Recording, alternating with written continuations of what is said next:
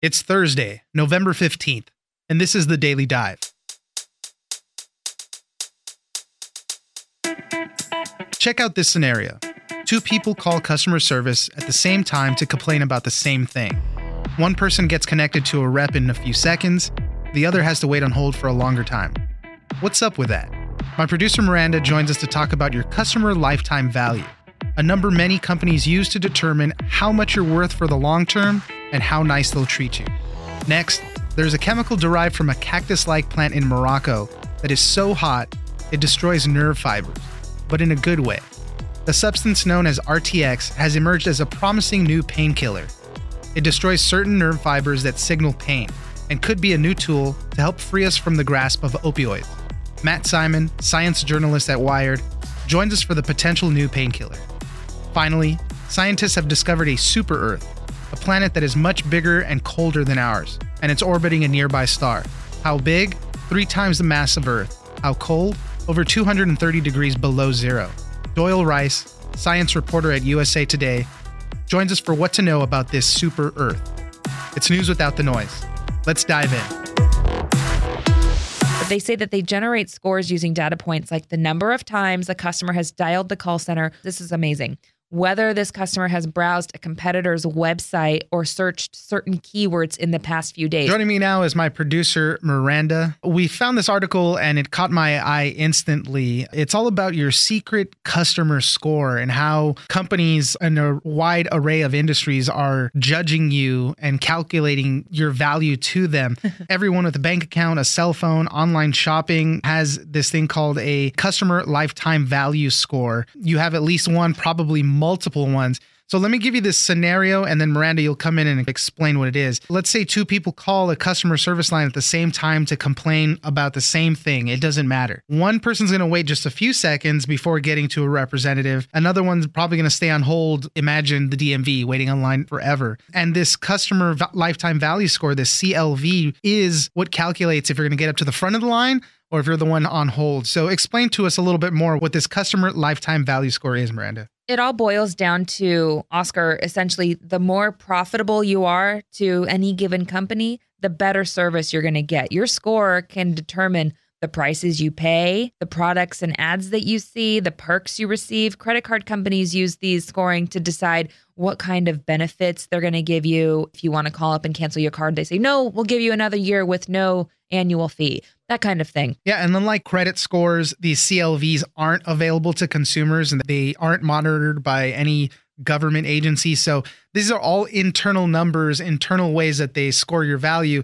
And you'll never know. It's all in the algorithms and how they score you. And this has been going on for a long time. It's the modern version of you going into the shop and the shopkeeper sizing you up and saying, this person's going to spend a lot of money and be a return customer. And I want to do anything and everything I can to keep their business. This is just the modern version of it with all these data points that everybody uses. Explain a little bit some of these data points that they collect on you, because there's a common theme we talk about on the podcast all the time, privacy. Mm-hmm. You're a fool to think that you have any type of privacy now. You're being monitored on everything you do. There are hundreds of analytics firms, Oscar. They calculate your customer lifetime value, and they all have different ways of doing it. Some of them put value on shoppers based on what they spend, and others use data inputs like your demographic info, such as your zip codes or how many returns you make, the kinds of stores in which you shop. They score based on transaction history, and they say that all companies need to determine how customers are going to behave in the future, and they use that information to deal with you on a personal basis. They also weigh you on if you call like a customer complaint line and you complain too much. Right. You could lower your score by doing that. We'll get into it in a minute, but they say that specifically airlines use that. Say, Oscar, every time you fly, you get stuck in the middle seat, and 3 times out of the last 7 times you've flown, they lost your bags. But you never called to complain. The next time you go to fly, you may get bumped up to first class. Whereas I call and complain if the flight attendant brings me a Sprite when I ask for a Coke. They're going to put me by the bathroom next time. Specifically with air travel, just because you brought it up, there's certain data firms that work with them. They can draw on more than 5,000 different data points just to treat you better, give you those upgrades, that seat upgrade into first class. 5,000 different points that they're looking at. Let's look at phone service then, because I know a lot of people, you have to interact with the phone company a lot of times. How do they work? So wireless carriers like Verizon and Sprint, their lifetime value determines marketing offers and other perks. So high value customers that they're concerned are going to jump from, say, Verizon to AT&T or T-Mobile, they'll get routed to the top rated call center employees. And they didn't get into specifics about how they judge the customers, but they say that they generate scores using data points like the number of times the customer has dialed the call center. This is amazing. Whether this customer has browsed a competitor's website or searched certain keywords in the past few days. So say I was sick of AT&T and I heard T-Mobile is going to give everybody unlimited data and I'm searching at T-Mobile.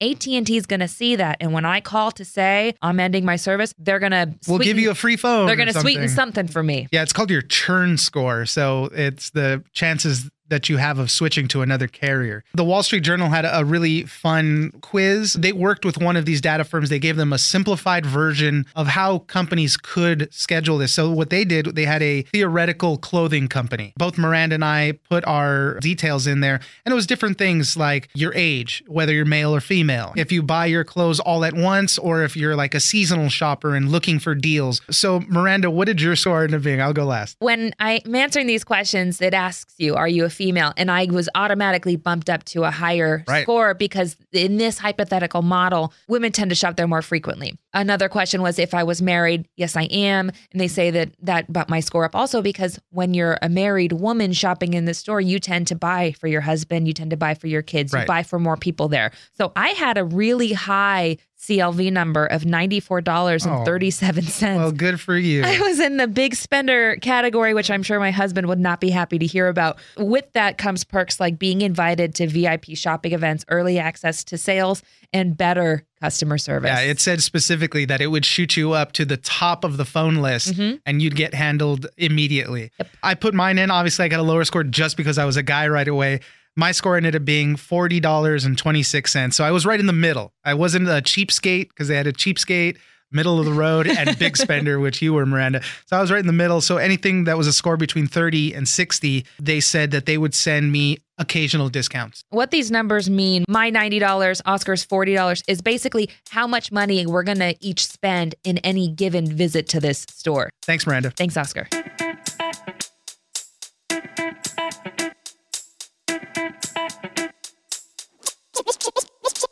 And they inject this toxin, which destroys the nerve endings responsible for feeling pain. After that, the pain wears off and you end up with a knee that is desensitized to pain because the actual neurons have been destroyed. And it's a fundamentally different way of working on pain than, say, opioids. Joining us now is Matt Simon, science journalist at Wired. So we're going to talk about your latest story about a chemical so hot it destroys nerve fibers, but in a good way. In Morocco, there's a cactus-like plant that on the Scoville scale of hotness, it's 16 billion units. It's 10,000 times hotter than the Carolina Reaper, which is the world's hottest pepper. It has a chemical in there called RTX, and people are saying that it could help with pain management. It's not going to replace opioids or anything like that, but it very well could help with pain management. What do we know about this? It's a little counterintuitive, isn't it? Essentially the hottest substance on Earth, you said 16 billion units on the Scoville scale is pretty much unimaginable. You, of course, wouldn't want to put this in your mouth, but it has evolved as a defense in this plant, the resin spurge, as a defense against mammals to keep it from getting chewed on. So I would not want to go down that road, obviously. But doctors, scientists have noticed that this has a very unique property in that it destroys nerve endings, and not in any old sensory neuron. We have a bunch of these different kinds of neurons that feel vibrations or light touch. These are specific sensory neurons for pain, specifically temperature. So this molecule, resinoferatoxin, we'll just call it RTX for short now because that's much easier, binds to these neurons and actually destroys them. That sounds obviously very painful, but the idea here is that you could put somebody under anesthesia and inject this in, say, a sore knee. And this would be for very obviously serious medical problems. It's not just if you have a sore knee after running a marathon. It's not going to be your new aspirin or anything like that. Yeah, right. Yeah. This is a considerably more powerful. So you're under for the operation and they inject this toxin, which destroys the nerve endings responsible for feeling pain. When you wake up, they put you on pain medication for a couple of hours, traditional pain medication that is. But, after that, the pain wears off and you end up with a knee that is desensitized to pain because the actual neurons have been destroyed. And it's a fundamentally different way of working on pain than, say, opioids. The craziest things that people come up with, and using this chemical to help treat pain, it could help free us from the grasp of opioids. We know that the country is going through an epidemic of this stuff with people taking these medications and abusing them. And if we could use something like this to treat the pain specifically, targeting only these pain-sensing nerve endings, we don't have to take other pills. One of the anesthesiologists that you talked to for the story said, when you put a hot pepper on your tongue and it feels like it's burning, it's not because your tongue is actually on fire. It's just activating those sensory axons that are being activated as if your tongue had been on fire. And that's what they're targeting, just those specific pain sensors. So you can use this RTX, but it won't affect your sense of touch or sense of feel in different ways. That's a really important distinction. We're not destroying all pain. This is a very targeted technique. So if you have a sore knee, it goes only in the knee, only destroys the pain in that area, that leaves the rest of your body able to feel pain. Unlike opioids, which is, in the article I call it, this new technique is more of a sniper rifle than a hand grenade with opioids. You put opioids in the body and they bind to receptors all over your body. So you get side effects throughout. Of course, one of those is addiction. You can't get addicted to this RTX. It is a usually one-time treatment that lasts many months. In dog models, they're actually seeing that it killed pain for 18 months in one dog, which is pretty remarkable. And there's no risk for addiction. So as I had mentioned before, this is a very serious procedure, and this is still going through trials. So it's not like it's available yet. It's a very serious procedure for very serious problems. It's not like you have a sore knee and you just go in because you feel a little down. But it is a promising treatment to not get rid of opioids altogether, as nice as that might be. But for specific applications, this could be a very powerful way to keep doctors from having to prescribe opioids. Now, one of the things that was interesting in the story, you did mention that research has been done on dogs with this RTX. And so it destroys nerve fibers and takes away the pain, but it's not necessarily permanent, right? So they do grow back, and that is why it is a temporary pain relief. But, in the grand scheme of things, it's temporary in the sense that in a dog, it lasted 18 months. Of course, dogs aren't humans, and there still needs to be more trials on how long this would work in human beings. But at the NIH, they're actually working on a different application here, which is not injecting specifically in the knee, but injecting into the fluid around the spinal cord. Not specifically in the spinal cord because that could damage it, but when you inject this in that more central location, you actually get a more widespread elimination of the pain. And this is important for people who are suffering from things like bone cancer, where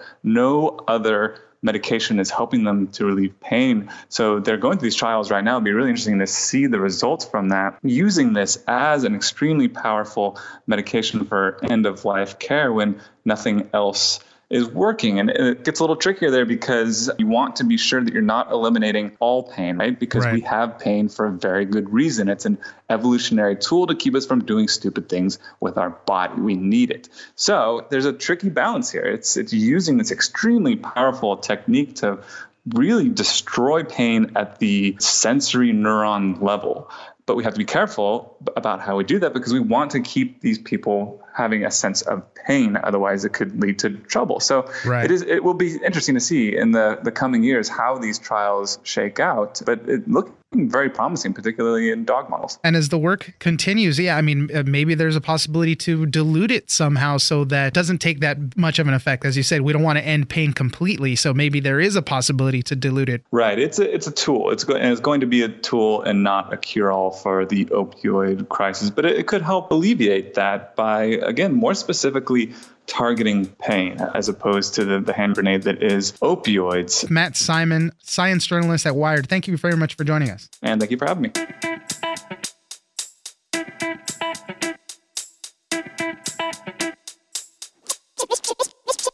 And this one is, as you said, extremely cold, probably around 238 degrees below 0 Fahrenheit. So not a place where we expect to find any life or anything like that. Joining us now is Doyle Rice, science reporter at USA Today. The new science news that came out was that scientists have found a super Earth. It's a planet much bigger and colder than our world, and it's been discovered in orbit around a nearby star. What do we know about this super Earth? Yeah, as you said, it's 3 or 4 times as large as the Earth, and super Earth is defined as a planet that is bigger than the Earth, but still smaller than some of the giant planets in our solar system, like Jupiter or Saturn or Neptune. Super Earth is somewhere in between those two. And this one is, as you said, extremely cold, probably around 238 degrees below 0 Fahrenheit. So not a place where we expect to find any life or anything like that. It's in orbit around Barnard's star, which is the closest single star to our solar system in the galaxy. Yeah, it's about 30 trillion miles away from Earth, but as you said, it's relatively speaking, it is kind of close. It's only, is it 6 light years away? Something like that? I had to do the math on that one. 6 light years. People sometimes have trouble figuring that out, so I did multiply it out, and it got 30 trillion, which is still pretty hard to imagine anyway, but it's definitely far away, but astronomically speaking, fairly close. Now, tell us the name of this planet, because it's not a very creative one. No, they use a very basic naming system. This one is called Barnard's Star B, with the B meaning just it's one of the objects they found in orbit around it. Perhaps, I don't know for sure, but Barnard's Star A might be the star itself. Right. And then B is this object they've probably spotted around it. I know they have certain rules probably around naming these things, but they could have come up with something a little bit more creative on that one. I get, there's a system out there. I'm assuming there's a couple of astronomical associations that are in charge of this sort of thing. And I know sometimes when there's meteors or comet, they do give them a little more fun names, sometimes named after famous astronomers or physicists. But in this case, for now, it's just Barnard's Star B. And because they have to be precise with how they describe these things, they say that they're 99.2% sure that this is actually a planet there. How did they discover this? There's actually a worldwide effort among dozens of astronomers and several different telescopes that were looking for this thing. It was a team of international researchers, and they spent uncounted hours and days looking in the sky at this one tiny little patch of the sky. And it was actually a new technique they used this time to determine that from the best that they could see, based on what they're looking at, they could kind of detect almost for sure that there's something there. They can't give it the 100% sure yet, but based on all the physics and the science, the best science they have, it's certainly very likely it is there. And they'll keep studying it, and as the technology improves, they should be able to, at some point, give it that full 100%. The technique they used for this particular observation, it's probably going to be used again for others. It gets pretty technical pretty quick as far as the methodology that they use, but it's certainly state-of-the-art in astronomy. And this particular one, they actually look back, I believe, at 20 years worth of data. So a giant team of astronomers were working full-time on this for quite some time. I've always loved space and space stories. Obviously, finding a new planet is very exciting. It just, leads to more details of the universe and how it was formed and all these things. And obviously, everybody always wants to know if there's life out there and the hunt for aliens and whatnot.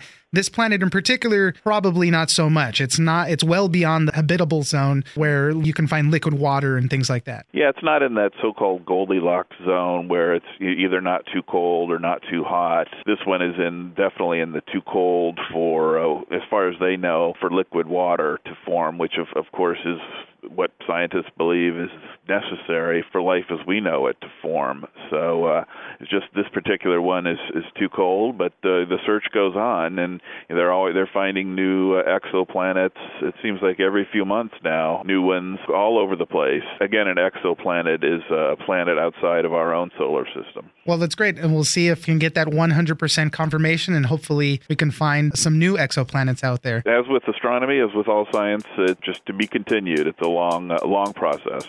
Doyle Rice, science reporter at USA Today. Thank you very much for joining us. Thanks. Appreciate it.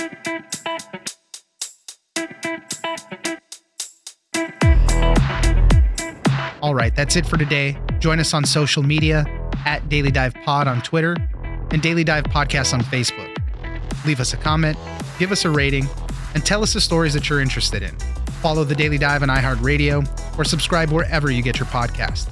The Daily Dive is produced by Miranda Moreno and engineered by Tony Sorrentino.